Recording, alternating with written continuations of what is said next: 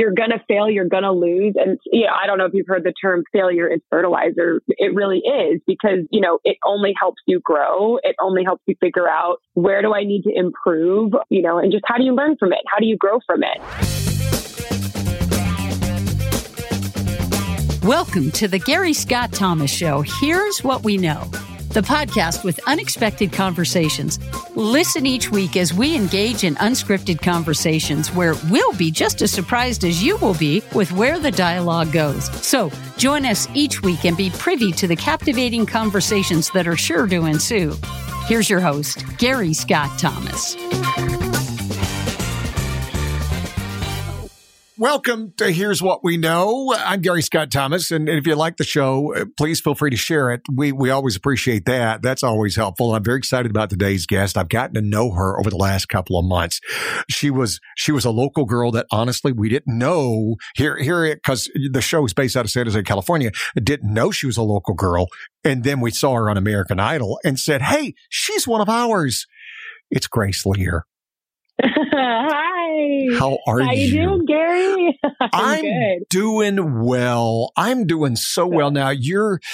We'll talk about you're in Nashville now, but you grew up in San Carlos, right?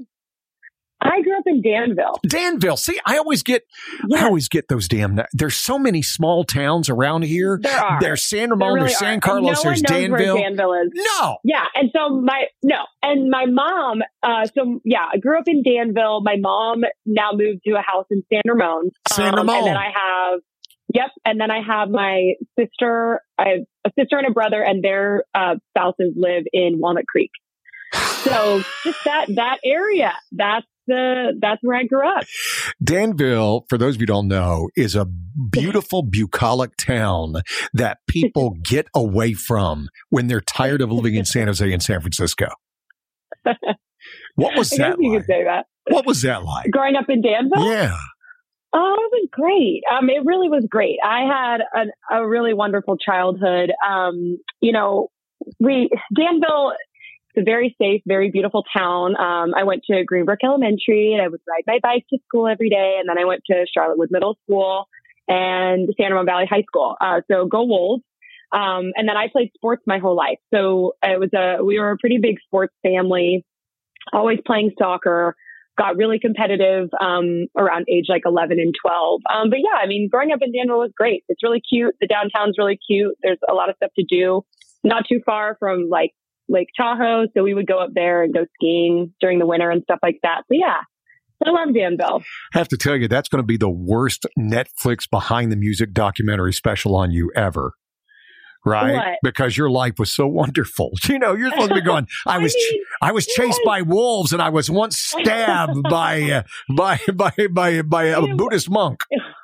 It was, and it's funny, with American Idol, with those TV shows, they try to dig into your past and see what real struggle you went through. And, it's really funny because I really did have a great childhood. It wasn't perfect. My parents divorced when I was 5.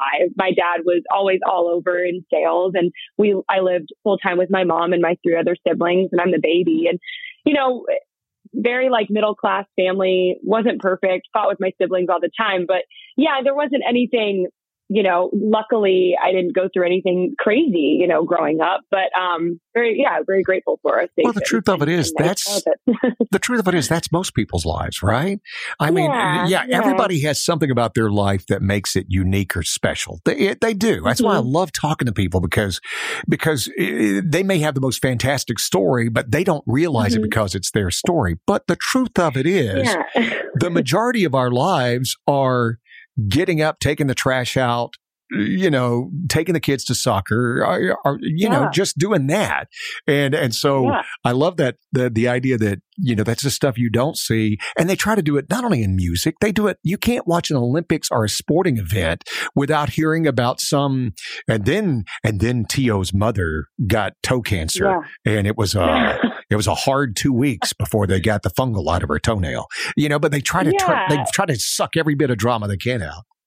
They do. They try to find your story. And it was really funny with shows like American Idol. And they really grabbed onto the American Junior aspect, which, you know, when I do look back, it was a big time in my life. It changed a lot of things for me. But my life was so like balancing. It was, and it, you know, everyone's lives are, I guess, but I learned at a really young age to balance. You know, I was playing competitive soccer, I was singing, I was doing music, and then I was just being a kid. And then I was in school. You know, it just was a constant balance of everything. And I remember my dad got me a calendar when I was little, and I would have it, and you know, it would be like singing the national anthem for the Giants, and like Radio Disney event, and you know, soccer championship tournament, and then like friend's birthday party, and it was like a constant calendar full of like all these things that were important in my life. And I did learn at a young age to balance everything and to prioritize. So very, very lucky for a super busy, kind of crazy life as a kid. But it's really helped me a lot where I am now. How old were you when adults started noticing how well you sang? Oh, that's a good question. Well, let's see. So I think I really was singing ever since I was really little. But when I was 6, I did my first talent show at Greenbrook Elementary, and I sang Selena.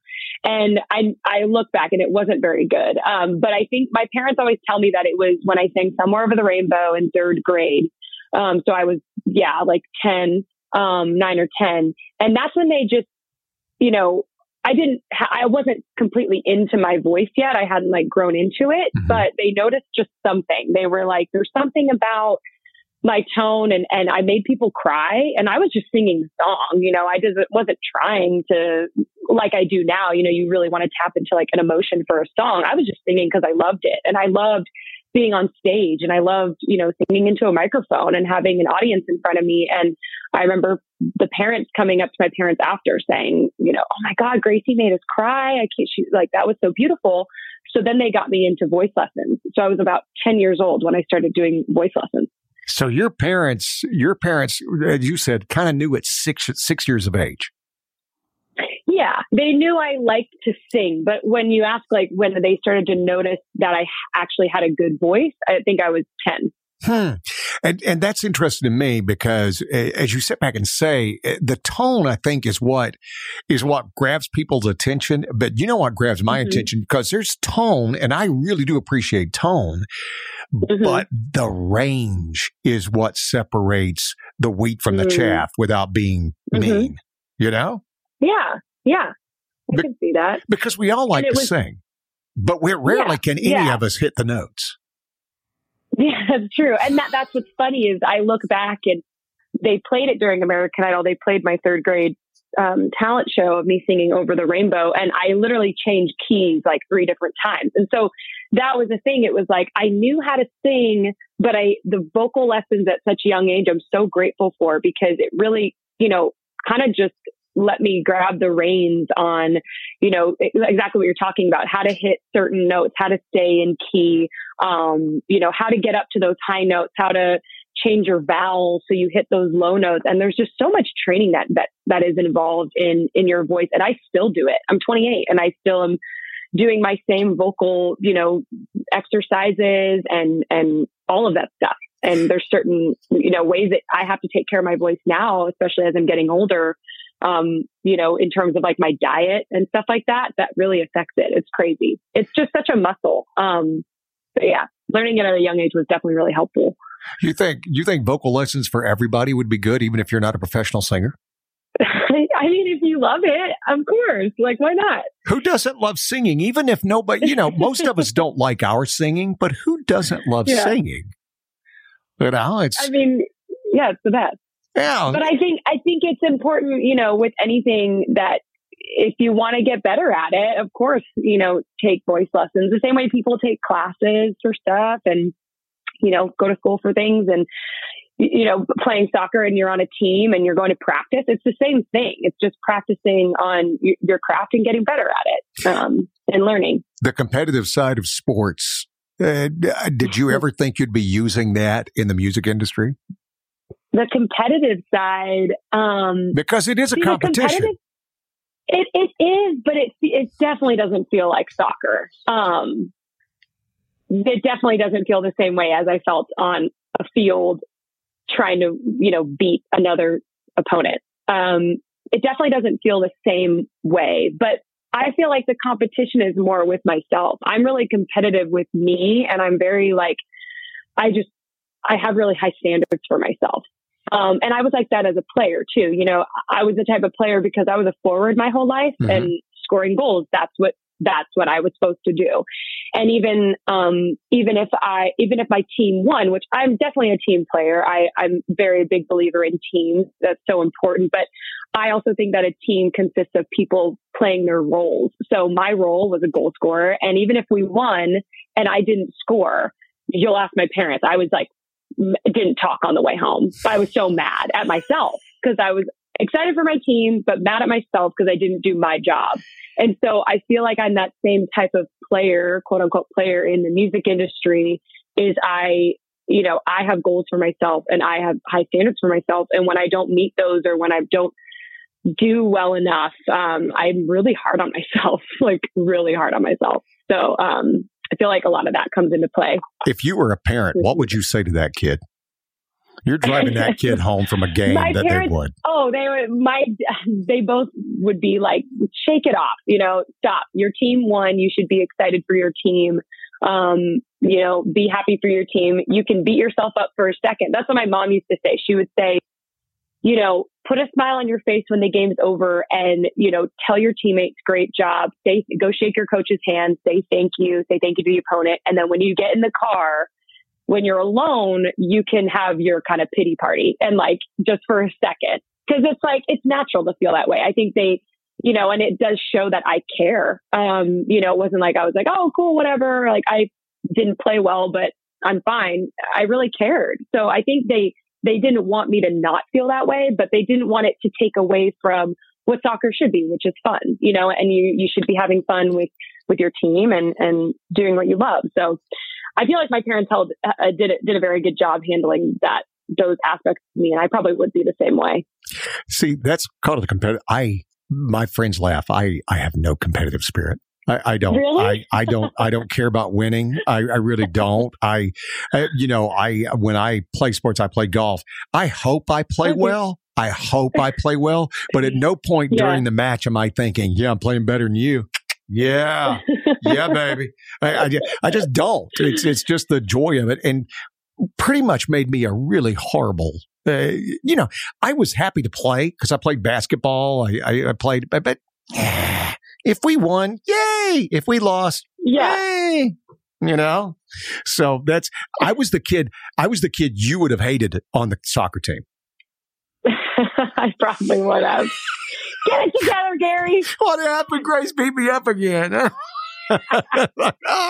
would be mean. Well, I mean, but you think about the perfect meshing of music and competition and sports is American Idol. Yeah. It definitely is. Those competition shows. And I did competition singing when I was little as well. And again, it's competitive. And I remember Hollywood Week during American Idol. That's when I felt the most competitive because there's, hundreds of people there. And that's the first time you're hearing other people besides you. So you're starting to compare yourself and you're starting to say, oh gosh, they chose that song. Wow, that's a really hard song and they crushed it. And oh gosh, I'm doing this song. Is it going to be good enough? And wow, that person has really good stage presence. Or, oh, he can play the guitar. I don't play an instrument. And so you're constantly comparing yourself during Hollywood Week because you're meeting all these amazing people and everyone is so talented. But after that, once I made top 40, I was just along for the ride and I was having so much fun. And it's just at the end of the day, it's only you up there on stage. So I could only control what I was doing. Mm-hmm. And I think that was the mentality that helped me. That was just like, okay, I have a minute and a half to prove myself and to make the next round. So all I can do is just take in this minute and a half, choose a great song, have a great time, put on the best performance that I can, and I won't have any regrets. Which compares to soccer too, because when I was in college, I really struggled on the field and I didn't get a lot of playing time at all.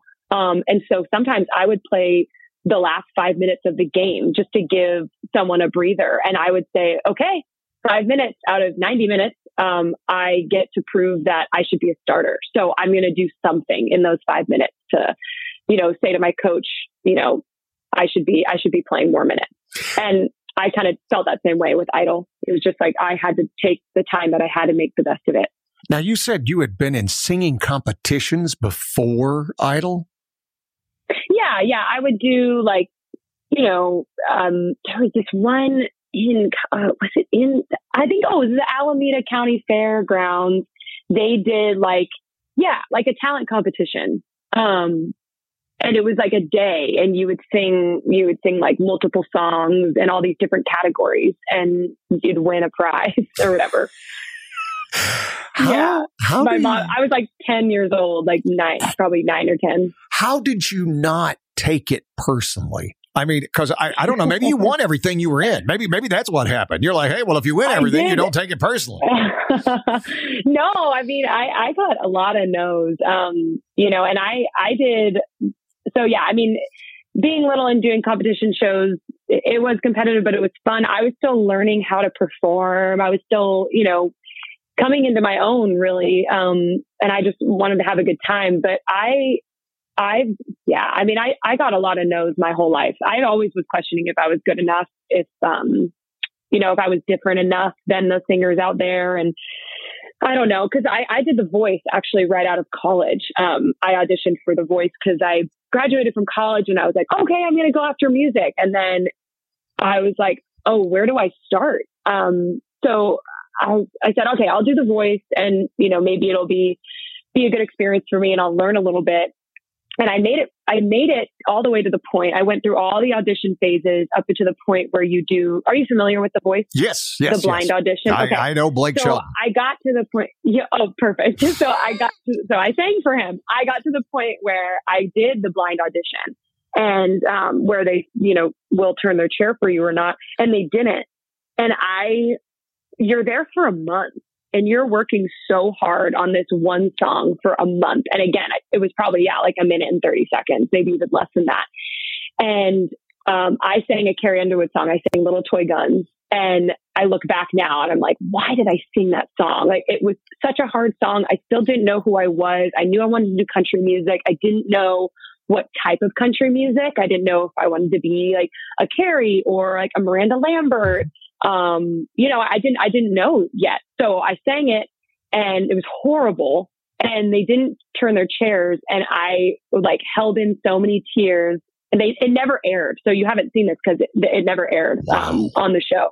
Yeah, they never aired it, which is such a funny thing, because I remember it was so weird, Gary. So I sang it. They said no. I walked off the stage. My whole family's there. I was an absolute mess. I was crying hysterically. I just felt like, oh my gosh, this is never going to happen for me. Like that. I couldn't even get them to turn their chair. I'm obviously not good enough. Should I even do this? And my parents were upset. It was just really, really hard. But it was kind of like the kick in the butt I needed, because I went back home and I just started making a list. Okay, I want to figure out what type of country music I want to do. I want to start writing my own music. I need to start performing in the Bay Area. And then I really want to move to Nashville. So I just had this list of goals that I wanted to accomplish. And so it was really helpful there. But getting that no at that point, then the show, I thought they were going to air it, because they came to Danville and I was coaching soccer, and they filmed this whole thing with me. The crew came and filmed this hometown thing. And I was like, oh, they're for sure going to air it. And then they didn't. And I remember being so upset that they didn't air the episode. But I look back now, and because of everything with American Idol, it's just one of those things that was meant to be. Because I was like, well, what if they would have aired it? That would have, I would have then been seen for the first time in that aspect instead of American Idol, which I feel like American Idol portrayed me so well. And I also was 27 and I knew who I was. And I've just gone through all this stuff in Nashville that I just think the timing was just all meant to be. I just think life is so weird like that. Well, life is weird like that, but I think the most amazing thing and what you took for granted, which is it's superhuman. It's superhuman what you did. And I know, again, that's why I love talking to people, because when it's happening to you, you don't see it. You just go, well, I took that and I decided I'm going to do this. That's not normal, Grace. That's not normal. And I hope all of us, including me, everybody hearing this, that right there is the 100% best way to deal with rejection. I mean, you just gave a master class in it. You really did. And I don't think you even realized that you gave a master class in it, that she took this thing and you think about it.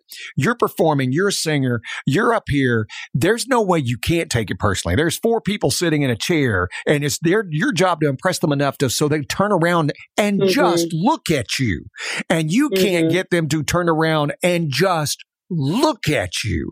That has to be one of the, and again, because you made it through, I'll say it, soul-crushing moments you could possibly have, especially when it's something when you're trying to start your career. And the fact that you were able to take that disappointment, that hurt, and go, you know what?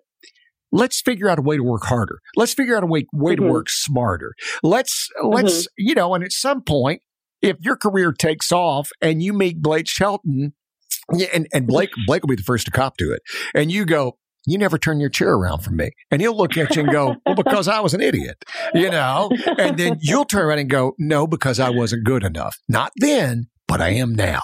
And it'll be that transformational moment for you. Blake has had his transformational moments, but for you. And I think, and that's why I want to really just accentuate that what you did and how you handled it was nothing short of Herculean. That was amazing. Thank you. Thanks. I mean, I don't know, like something. Again, I think a lot of it comes from being an athlete, probably just knowing like you're going to fail, you're going to lose. And I don't know if you've heard the term failure is fertilizer. It really is, because it only helps you grow. It only helps you figure out, where do I need to improve? And just how do you learn from it? How do you grow from it? And I don't know. I had no other choice. I wasn't going to stop. I had a moment where I remember being in the van with my parents, crying my eyes out, going back to the hotel after they said no. And I had like probably a split second of thinking, I'm not going to do this anymore. Like, I'm not going to sing anymore. And then, the next morning I woke up and was like, okay, here we go. What do I need to do? How do I get better? Where do I go from here? And it's just when you love something so much like that. And I've manifested this career, and music and singing and performing for me is just my favorite thing in the entire world. And I feel like I've been manifesting it since I was 6 years old, since it all started, just that. And it's just so weird to think about it. I don't know how, people talk about following your dreams, and everyone has so many different dreams. But it really did start for me at such a young age. And I'm just not going to stop doing it, That's why we call this a podcast of unexpected conversations, because that right there, somebody is going to take that and run with it. You don't realize it because we never do at the time. You never realize it. But I guarantee you at some point, I'd be willing to bet, at some point, you're going to hear from somebody who heard this and went, man, that right there, I was at the low point. I was ready to give up. I was I'm going to change everything. And then you go that way, because you're right. You said, I didn't have any other options. I was thinking, oh, hell yes, you did. Yeah, you had plenty of other options, but you didn't allow yourself the other options, know? Yeah. And that's the whole thing. So. I hope I can be that inspiration for anybody out there. Yeah. That just is. And it's scary. And that's the big thing too. It's really scary to do things also, whether it's music or even being like a professional athlete or whatever, being a radio host, they're not normal careers that we're getting into. And that's what is so scary, because you look at, if you look at my life before Nashville, it was very normal. It was, I play soccer. I graduated from high school. I went to UC Berkeley and I got my degree and I played college soccer. And then And then I still got a sales job when I moved to Nashville. It's so easy to do the normal stuff and to just go that path, and it's comfortable and it's easy. But when you have this voice that's just like, you want to be doing this, Grace, like this makes you happy or this feels better. For me, it was music. It's so scary to listen to that voice, and it's so scary to take that jump. But oh my gosh, it is so fulfilling when it works out, or even if it doesn't. But like for me, for example, that even moving to Nashville was a crazy, scary jump for me. I didn't know anybody here. I didn't know if I was even going to like it. And then auditioning for American Idol, I was shaking in my boots walking into that audition. I did not want to go. I was so scared. I was like, oh, I'm just going to stay in Nashville. Let's turn the car around. I just want to keep playing in the local bars and keep playing my music and do what feels good. But standing, and then, even the flashbacks to The Voice, knowing that rejection is so possible. And that's why I was so emotional, because there I was, I think 6 years later, and now they are looking at me. Like you said, I was trying to get them to turn around and look at me. Now they are looking at me and they're seeing all of me and who I am, and I get to sing for them. And it was are they going to love it or hate it? I didn't know. Well, and that's the thing when you're doing a business based on anything in the show business realm, right? There's not a lot of parameters. It's all subjective. I mean, the fact that you have to go through all of these auditions just to get on a show like The Voice, or people don't realize that. I've known people who've tried out for both and American Idol, and their thing is you have to sing for so many people before you ever get the option to sing for Keith Bryan or Keith Urban or Luke Bryan or Simon Cowell, or in the old days, it was like there were so many things. And if you just hit the wrong producer on the wrong day, who had heard somebody who sounded a little bit like you and maybe they thought was a touch better, who actually wasn't, they were having the best moment of their lives, but normally don't sing that well, you're out. I got a no the year before this past season from the producers. I didn't even make it to the celebrity audition in 2018. Isn't that crazy? They said no. And it was a year before my career took off. So, and that's a big thing too, is I had to lead on the fact that I wasn't ready. That wasn't my time. And I just feel like there's certain things that happen in your life that, it's just waiting for you, and it's waiting for you to be ready, and it's waiting for the right time. And, the year prior when the producer said no, I think I still was figuring myself out, and then, going in the next year later, I was more confident in who I was. I had been performing a lot more in Nashville. I knew what songs I wanted to sing. I knew what songs I didn't want to sing. And I think that's just really important when you do anything in that sense, is just to really, really hone in on who you are. And, but you do need those experiences to kind of figure it out. So yeah, to your point, you're absolutely right. You never know why they're saying no. And you have to understand too, that it's just a television show, and it is, you are you, and there's only one you. And if you're just maybe not right for that season, it doesn't mean that you're not good enough. It's just not your time. People forget that Miranda Lambert came in second on Nashville Star. She didn't win. Yeah. And nobody remembers who won. I forget that she was even on that show. Yeah. There's so many people, I think Maren Morris also got rejected by American Idol. She talks about that. And there's just so many people in country music and all over music that either got rejected from the shows or were on them and you just don't even remember them. Like it's pretty crazy. Well, I can sit back and list so many things. I mean, there is no way you hear Jason Aldean in an American Idol setting. There's no way they'd take him on that show. Yeah, because that's very true. He's got such a different voice, but yet he is one of the 800-pound gorillas in country music. And you can go through that. I don't know if anybody would pick Keith Urban. If you're enjoying this podcast, then maybe you'd like to hear more. Gary Scott Thomas hosts the morning show at 95.3 KRTY in San Jose, and you can tune in at krty.com. At 8:30 each weekday morning, Gary and Julie talk to artists, songwriters, and industry insiders. You'll hear from people like Garth Brooks and Luke Combs, new stars like Ingrid Andress and Maren Morris, and songwriters like Shane McAnally, Lori McKenna, and Luke Laird. You'll find the best in country music on the South Bay's best country, KRTY.com. I always found it funny that, he was on American Idol. And in fact that I'm like, and I told him that one time, I'm like, I don't think you would have made it through the process. And he's like, oh, absolutely not. He goes, no. And he goes, back then when they first did it, they didn't let you play guitar. You just sang. You didn't get to play an instrument. Yeah. So oh my gosh. It is the weirdest thing. And the thing about being in the right place, the right time when you say that, we knew Blake Shelton for a long time before he got on The Voice. And Blake was languishing, right? He had songs that were, as Julie likes to say.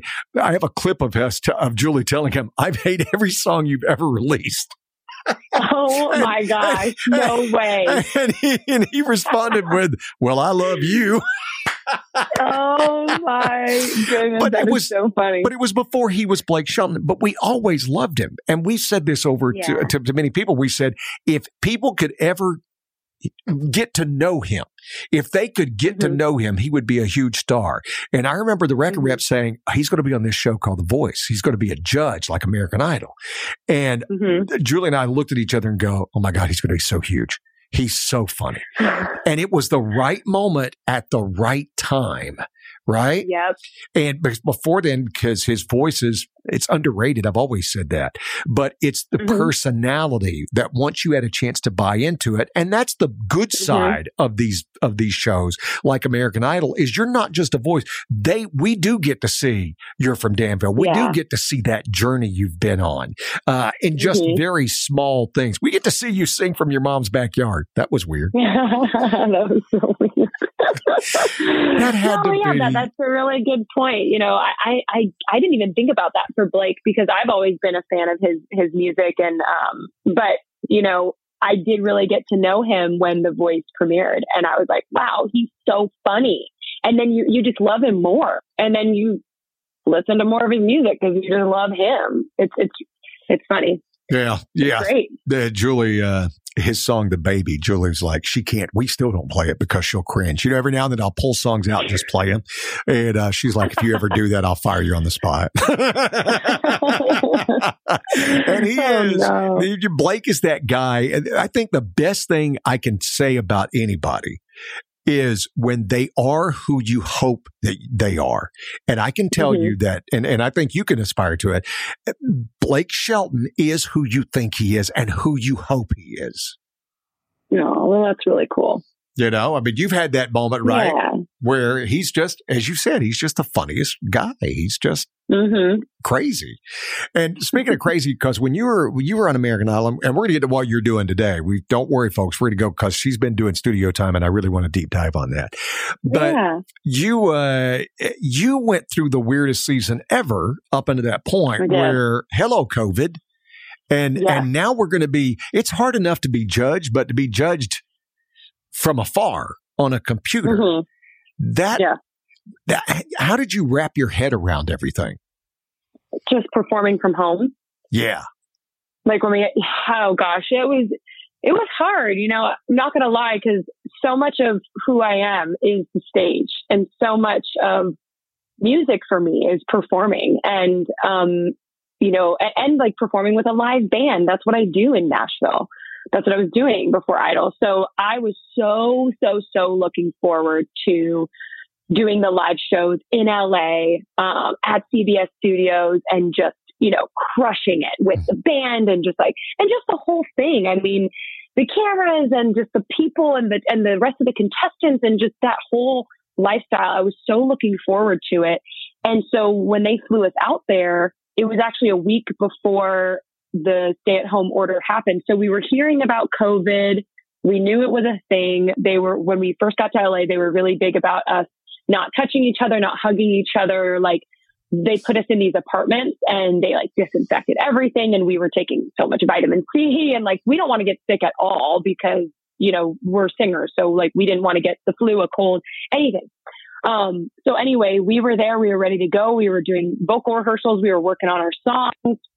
We were there for a week, totally living what we would have been living the life for the next 3 months. And then they brought us in one day and said, we're sending you home tomorrow. We don't know when we'll be back, hopefully in a few weeks. But we'll kind of go from there. So they sent us home, and we all had a feeling, we're like, this is the last time we're going to like all be together. Like I can feel it. So we all like said our goodbyes. And then I went to my mom's because I didn't want to go all the way back to Nashville. Because if the show picked up again, I would still be in California, and I hadn't seen my family in a while. So I just decided to go home to my mom's. And then we had a week of just kind of not knowing what they were going to do. And then they called us up and said, we're going to do the shows from home. We're sending you a bunch of equipment and it's going to be great. And we were all like, okay, I guess this is what we're doing. They didn't ask us if we wanted to. So we said, okay, I guess this is what we're doing. And for me, a lot of people changed their songs. A lot of people were, complaining, oh, well, if so-and-so has like a mansion of a house and other person has like a shack, what's that going to look like? There was a lot of concerns, and drama. You're telling me there was drama. You're telling me I don't believe you. There was drama in Hollywood with a show, with a TV show. Get out of here with your crazy talk. Lots of drama, lots of just, worry. We were just like, this is our shot. This is, I don't know. We're top 20 and I don't know. For me personally though, I just chose to make the best of it. And I just said, okay, at least I get to do what I love. At least I get to keep singing. At that point, actually, I wasn't in the top 20 yet because the voting between Lauren and I hadn't happened yet. That Hawaii hadn't aired. Mm-hmm. So I was in a weird spot too. Lauren and I both were because they were sending us all this equipment before we even knew who was going to actually be in the 20. So it was very odd. It was a lot of waiting and just a lot of up in the air and going with the flow. And so once it aired and I made top 20, then like that next week we were filming the top 20 performances from home. And we just had to document everything. I mean, they sent us like 3 iPhone cameras and we were our own camera people. So we were videoing ourselves, like opening up packages, just hanging out at home, like me going on a run or something or cooking dinner. They just wanted to like document everything that we were doing at home because they didn't have a camera crew to film us. So it was just so funny. I mean, everything from behind the scenes to what you saw in, during the performance. And then I had my sister-in-law. She was basically my production assistant, helping me set up tripods and decorations. And it was a lot of work. I'll tell you. I can imagine. But hey, it's paid off because if you follow Grace on Instagram, your camera work on Instagram is pretty solid. Thank you. Yeah, they let us keep one of the iPhones, which was pretty cool. We were all really excited about that. We were like, well, you guys had to go through this filming at home, so here's an iPhone. That was really nice. But anyway, I feel like all in all, it wasn't what I expected, but this year has not been what anyone has expected. So what are you going to do? And for me, this pandemic and what it's done to people and to families and lives lost and everything. I mean, and my mom's a PA and my brother's a paramedic and they were all on the front lines during it. And I don't know. I was grateful that I was just doing a show from home and got to make music. I mean, that was cool. And I just wanted to give it my all and do my best and have fun with it. And I was very, very fortunate and so excited that I made it all the way to top 10. I mean, that's crazy. I didn't expect that from the very beginning. Wow. So you're supremely talented. I mean, you really are. I mean, and at that stage, I mean, all those kids have good voices. I mean, you do. And, it's like being on the soccer field in college. There are no bad players, Yep. And they're better players, but there's no bad players. One last question on that, and then we're going to get back to what you're doing today. But I've always wondered this: what are they paying you? Do they keep you afloat? I mean, when you were in Hollywood, how did you guys live? When we were in the top 20, when we were living in LA, they house us. They put us in apartments. We have all of our meals are paid for. They're not paying us because I went on leave from my sales job. Mm-hmm. So I wasn't even getting paid at my sales job, but, no, they just take care of you. They just, pay for your meals, pay for your housing and like give you like per diem and stuff like that. But I think if we hadn't gone home, we would have started to get some sort of like an income if you made it to like, I don't know, I forget what the number was, but they take good care of you. They make sure you're okay. See, I think that's fascinating. Yeah. That's good stuff right there. Yeah, I mean, the American Idol crew and production, they're awesome. They're so supportive and wonderful. And everyone took really good care of us. And Luke Bryan. Come on, I can't talk about Blake Shelton if I don't talk about Luke Bryan. He's fun. He's a sweet kid. Yeah, he's great. I mean, it's funny because everyone's always like, what were the judges like? And we never spent any time with them. So I think if we would have done the live shows, we would have had time with them because we would have all been in the same building and we probably would have had some more like one-on-one time. But, you know, the first audition, you just go in and you sing your audition, you give them a hug, and the judges were always super nice to me. And same thing in Hollywood Week, you never see them. I mean, you see them, but you don't like talk to them. And then same thing in Hawaii, you perform and then they tell you if you made top 20 or not. You give them a hug and like, that's about it. But then when we got to live shows, I mean, it was all virtual. So yeah, everyone always asks me what they're like. And I'm like, they're nice. Like, but you know, you saw whatever you saw on TV. That's all that I saw. That's all that I got to experience. There was nothing else outside of that. Luke Bryan is very funny. He used to, as we used to like to say, he used to not be able to find his ass with both hands because he was so distractible. Literally had him in studio one time and I had to clap my hands and go, Luke, look here, look at me. But he has kids, and you know, when his brother died, he adopted his teenage kids. So he became a parent to teenagers overnight, and it changed him. It focused him. He is where Luke is razor sharp now. When you talk to him, he is right in your face. He is, and he's the nicest, funniest guy. He's like Blake. He's very funny, but he's just very focused. So he's all about you. And I look forward to when you finally get out about Nashville and stuff and you can start hanging out with these people because I know they're going to love you. But let's move to the next stage of your life. You're now in Nashville.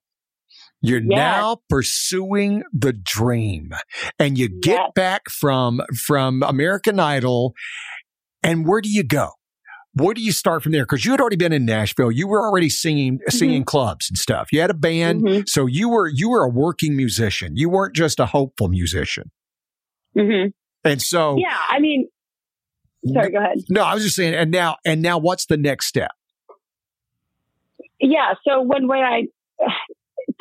I got eliminated at top 10, I said, okay, this is great. Like American Idol has been awesome, great exposure, amazing experience. You know, I felt like now I can go back to, I quit my job when I got eliminated. I quit my sales job. And I said, okay, now I'm finally I'm just doing music. I'm not looking back. I'm done doing the 9 to 5, like normal work life. I'm going to give everything that I can to music.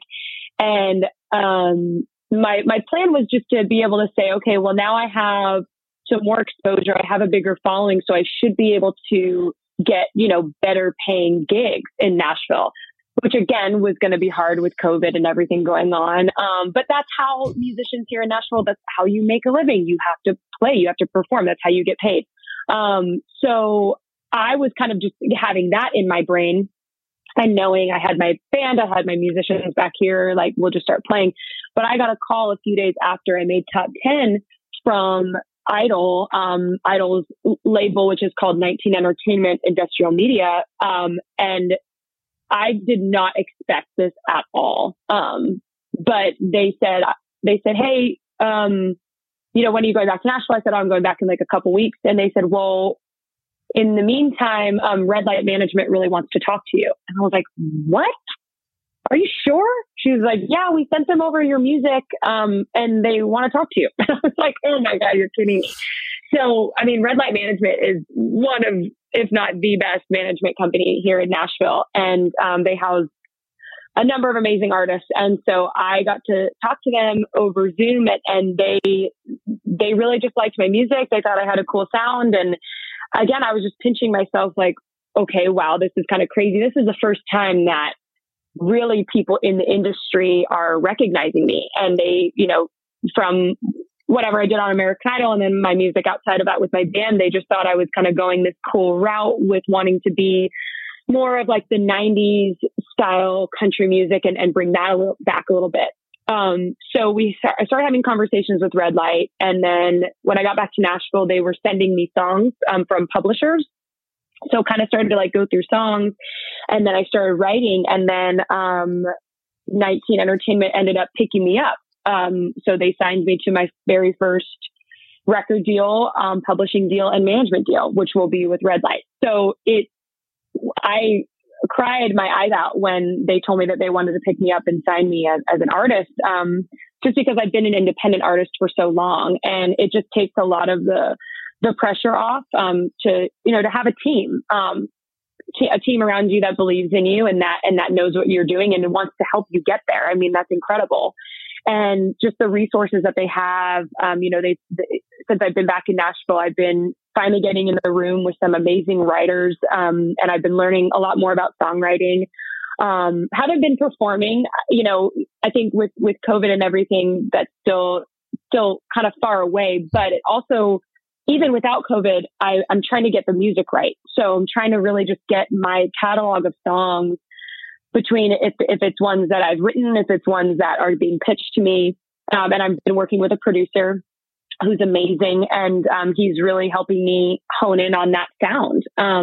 So it's just been a lot of working through the music. And also, I know you and I talked a long time back about artist point of view. And that's been something that, I really had to figure out. That was one of the first things I figured out when I got back to Nashville is, what's my point of view and what do I want to say and what do I want to stand for and what do I want to make people feel with my music? What I'm saying lyrically, but also melodically, like how does it make them feel, So it's been really fun. It's been a lot of learning. It's been exciting and scary. And I just can't wait for all the music to just keep happening and to be hopefully releasing stuff.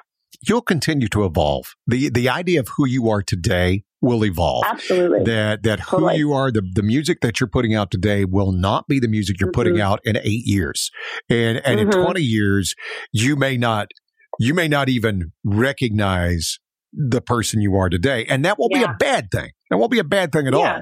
That is just a continuing evolution of where you're going through. A couple of things, because, we all hear these terms, and I think a lot of people hear these terms, and they have no idea what it even means. Oh, yeah. What does a management company do for you? What are the main things they do? Great because question. I think people hear this and they're like, okay, what is manager? Manager. What does that even mean? Yeah. Totally no. Yeah. And I was like that, gosh, probably a couple of years ago. I was like, what is the difference between, because I never learned any of this in school. I didn't study music or anything or the industry. And so I've been learning as I'm going. Psychology, wasn't it? Didn't you major in psychology? No, I majored in public health. Public health, psychology, close enough. All right, the same thing. I'm in the ballpark. Perfect. Love it. Basically, nothing to do with music is all you have to know. I majored in English literature and do country radio. Tell me how that works. But I love it. Management team. Go ahead. Yeah. So management. And when you're putting your team together as an artist, the number one thing that I've been learning and that, was taught to me is you are the CEO of your business. So you are everybody that I have, in my company, aka on my team. They need to know, they need to be bought into who I am, what I stand for, my values, everything like that, my music.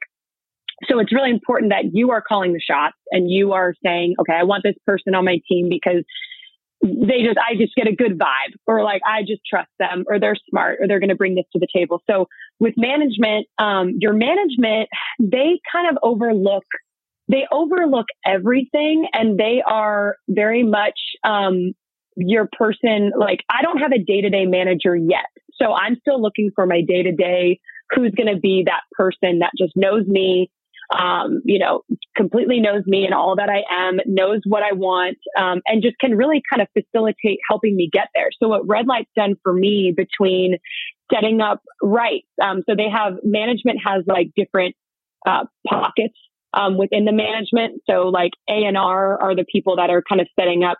They're the ones who listen to music all day long, and they can say, oh, this is a hit, or no, that's not, that's too, that's too similar to something else that's out there, or whatever. So they kind of talk about the music.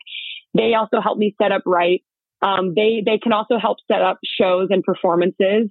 Although you can also have a booking agency that does that too. So really management is like overall you as an artist, like who you are, the music and what you want to do. Right. But the management doesn't pay for any of that, if that makes sense. So financially, they're not paying me financially. The management doesn't pay for this or pay for that. They get the money from the label, or an investor. And what the management does is they make X percent, usually it's between 15 and 20% of everything that I do. So they make money off of me. They don't give me money, but they create opportunities for me to have a great career. So they'd be the ones saying, oh, okay, this is a great song. Let's plan a promotion and let's plan to put it out this time, or whatever. Or here's a certain writer that wants to write with you. And, does that make sense?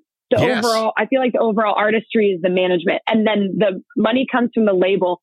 And the record label and the management definitely go hand in hand. And the record label is going to be responsible for, getting the right producers and fronting the money to help you make the record that you really want to make musically. So that's what the label does. But for me, in my situation, 19 isn't a fully staffed label. So one of my goals is to get with Gabby Barrett has done, Lacey K. Booth has done, and Dylan James did it already from this past season. So the goal with what 19's goal is with all these like Idol contestants that they house is to get them a major label deal with like Warner or Sony or Big Machine, because those major labels, they have all the people and the resources and the ability to really create that career that you want.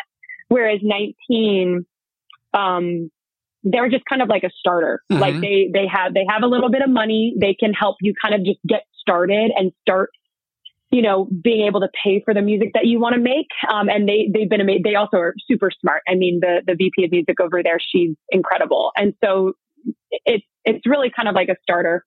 So you got the label that helps the management oversees the artist. And then you have your producer. So, and my producer came from Red Light. They connected me to a few different producers and had me listen and have some meetings. And I picked my producer. His name's Dan Fernandez. Your producer should just be, again, another person that just completely gets you, and that just, because I'm not a producer. There's a lot of artists that are producers themselves. Mm-hmm.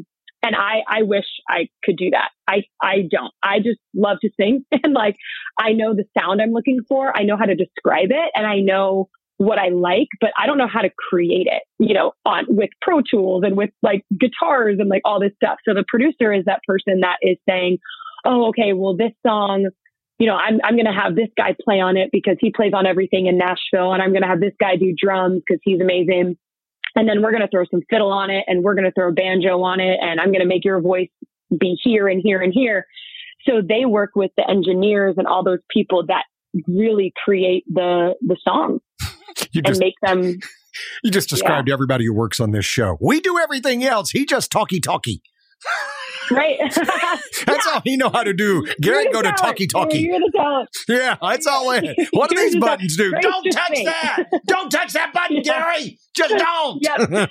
That's me. I literally, my first studio, and I know because what I've been doing here, the coolest thing so far, I think, has been the studio I got to record in with Soundstage Studios a couple weeks ago. And I got to meet the most amazing session players. And it was just such a cool experience. And that's how I felt. I was like, at one point, my producer was like, Grace, you can come sit up at the soundboard. And I was like, are you sure? Is it okay that I sit up there? I'm just kind of soaking everything. And he'd be like, yeah, just don't touch anything. Exactly. So you can sit here in between the speakers so you can hear what's going on. And, but I'm learning I'm learning to speak up. I think that's something I'm really working on, because it's so intimidating to be working with. I mean, the guitar player that played on my session, his name is Rob McNally. He's played on Carrie Underwood. He just played on Riley Green's newest record, Carly Pierce. He's played on everything. And so I'm sitting there I cannot believe that he's playing on my songs right now. This is crazy. And I'm afraid to, I'm like, well, he knows what he's doing. I'm not going to tell them what to do. But at the same time, this is, again, you are the CEO. These are my songs. This is my name's going to be on it. Mm-hmm. So if there's something that I love, I should say that. And if there's something that I think should change, I should say that. So I did, towards the end of the session, start to get a little bit more, just a little bit more stronger about, and more confident in saying what I wanted, because it is really important. But I guess I can get a little intimidated by these people who have been doing it for 30 plus years. And, here I am just starting out, and I feel like I don't have the credit to speak up, but I should believe that I do, because it's my career. So that is something I'm starting to work on. Yeah, once you get up there, I actually talked to somebody who was in a recording studio once with Mick Jagger. Mick Jagger, right? Oh my and he goes, gosh. and that's what Mick Jagger.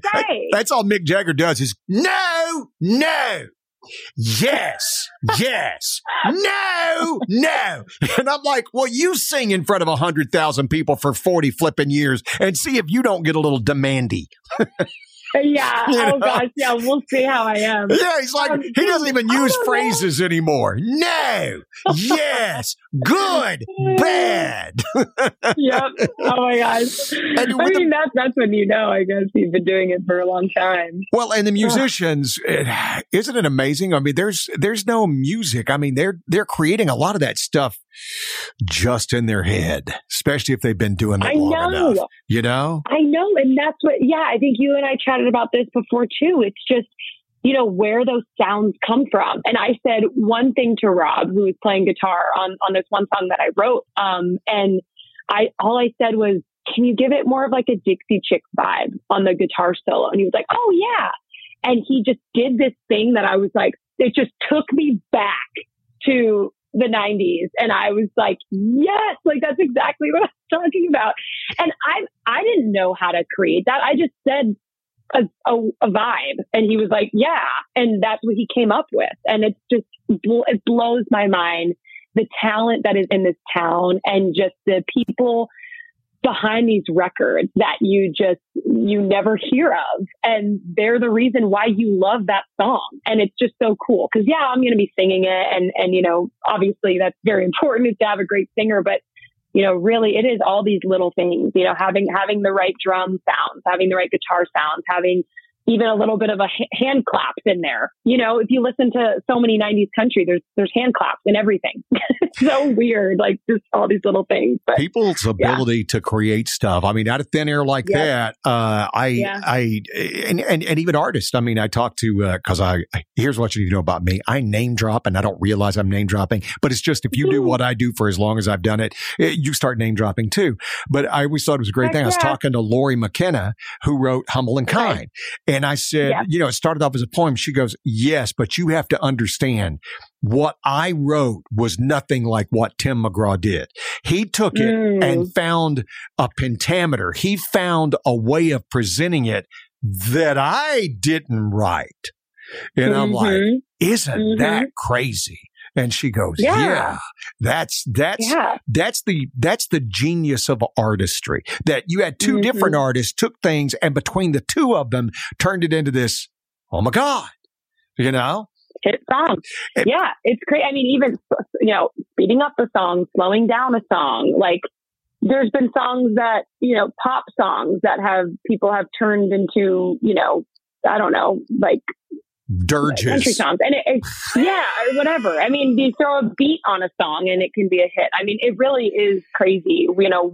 And that's another thing too that I'm learning is you have the people in the industry and you have the songwriters who most of the time, like my producer, he's first a songwriter and then he's a producer. And so I'll send him some songs and he'll say, as a songwriter, I don't like that song, but as a listener, I'm sure they would like that song. And so it's funny because the opinions that you get on your music is really interesting too, because not everyone's going to love everything, first of all. And I'm learning that. Not everyone's going to love, like, for example, when I put out my first single, whatever that may be, not everyone's going to love it. I know that. But it's funny that, you have the listeners that like something, for example, Humble and Kind, there was something that Tim did to that song that just clicked with listeners. But, you know, I don't know, as a songwriter, you like certain songs. Does this make sense? It's kind of a weird way to describe it, but it's just that as a songwriter, I think you pick apart songs because it's your craft, and you know what a good song is and what's not a good song. But sometimes a listener just likes a song because they like a song. Well, and they don't even know why. It's true of any industry. You know, I hear somebody on the radio and I try to appreciate what they do, but at some point I'll go, I'd have done it differently. You see a carpenter, he walks into a house and he goes, "Oh, you used the wrong nails. Oh my God, what were you thinking?" You know, and even though you're like, well, it's my cabinet, it works, doesn't it? And that's all I care about. Yeah. I think it's or like movies, you know, people are like, you know, I like that movie. I don't know why, it just makes me feel good, but it might be, but for like a filmmaker, they're like, that is a horribly done film. Oh, and you look at it. What I'm trying to say. You look at Rotten Tomatoes and stuff like that. I mean, you see that where what the critics pick and what the people pick is usually drastically different. I mean, when you look at exactly what I'm saying. The Oscars, you know, watch the Oscars. Nobody sees those movies. And they can be important. True. They can be anything. I'm not debating on how good the movie is, and the critics will love it, but the audience are like, I'm going to be over here watching Iron Man die, if you don't mind. That's what I'm going to do. I'm going to spend my money there. But I think that's just what's funny about the industry too, is you see the song, like there's certain songs that I love so much, that are not on the charts at all. And you just, I mean, there's no way of knowing either. And even my team, my team has told me that, where I'm like struggling to figure out, you know, what's going to be the single. And at the end of the day, they're like, Grace, you know, we can have our opinions, but we're not going to know until we do it. And until we see what people are going to grab onto, you know, I can't predict that. It really is a gamble. You don't know how well a song's going to do unless you just put it out. And we laugh here at the station because I can't pick a hit if it hit me in the face. I just can't. I don't have that ability. No. I know what I like, but I can't tell you what's going to be a hit. I've had so many songs where I've thought, man, I love this song right here so much. Mm-hmm. And then songs that I just like, where does this, and it's a huge hit. And you're like, and I've just learned not to, I, as you've said, and I think you're getting there and you will be there. It's okay for people to like what they like. And when it comes to your career, I had somebody say this to me before. They're like, what do you do with the people who hate you? And I'm like, I let them be. It's that's their opinion. They're completely entitled to it. And I only am going to concentrate on the people who like me and like what I do. The people who hate me, that's the vast majority. I get it. The vast majority don't know who I am and don't care and will never care. So I'm just going to worry about these folks who care. I care about you and I love you. Well, I care about you and I love you too. And that's all that matters. And that's all that should matter is that you worry about your fans. You don't worry about anybody else. And my only little piece of advice I'll ever give you is the one reason people have said, you know, I've been doing this for a while. I will tell you this. I never thought this business owed me a living. I never thought the industry owed me anything. And when it was done with me, that I would reach the level of my own incompetence and then it would spit me out. And when that happened, I would find a way to pivot. I've been poor. I grew up very, very poor. I've been there. So it's like I would go from that, but at no point did I expect it. And you have a good head on your shoulders because I know you've met people in this industry who are indignant that they're not bigger or more famous or stuff because don't they know who I am? Right? That way is doom and failure. That right there. And it's doom and failure, not only at a professional level, but a personal level. And that's what's going to live with you for the rest of your life. Yeah. So. Yeah, I can see that. I mean, it's just so important to at the end of the day, do what you love. And to your point, surround yourself with people that believe in that and that, you know, really care about you and are going to be a positive voice for you. And you know, I feel like everything will just kind of be what it will be.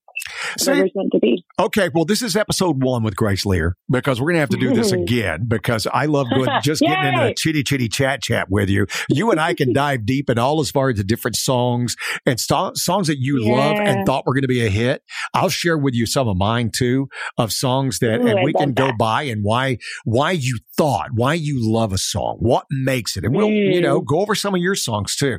But I love that. It's going to do an hour with you. And my God, it feels like I've been here for 18 minutes. And it just went by that quick. It went by really fast. Well, Grace Lear, you can find her. You should check out Cooking with Grace on Instagram. You can find her, and people should know how to spell Lear. It's Leer, Grace Lear. And I'm so excited for you, because this is fun watching this career take off. I know. It's been so fun getting to know you and just at the start of it all. It's been really exciting. Someday we will hang out in person. Can't wait for that to happen. We will. We're gonna sit in your mother's backyard in Danville and have a really nice glass of wine. Perfect. That sounds wonderful. Thank you, Grace. Cannot wait. Thank you so much, Gary. Thanks for joining us this week. Thanks for listening. If you love this episode, please subscribe, download a few more episodes, and please leave a review. Reviews really help us get this out to more people like you. Also, we'd love to hear what your favorite part was. Be sure to join us on social media to engage in even more unexpected conversations. Until next time.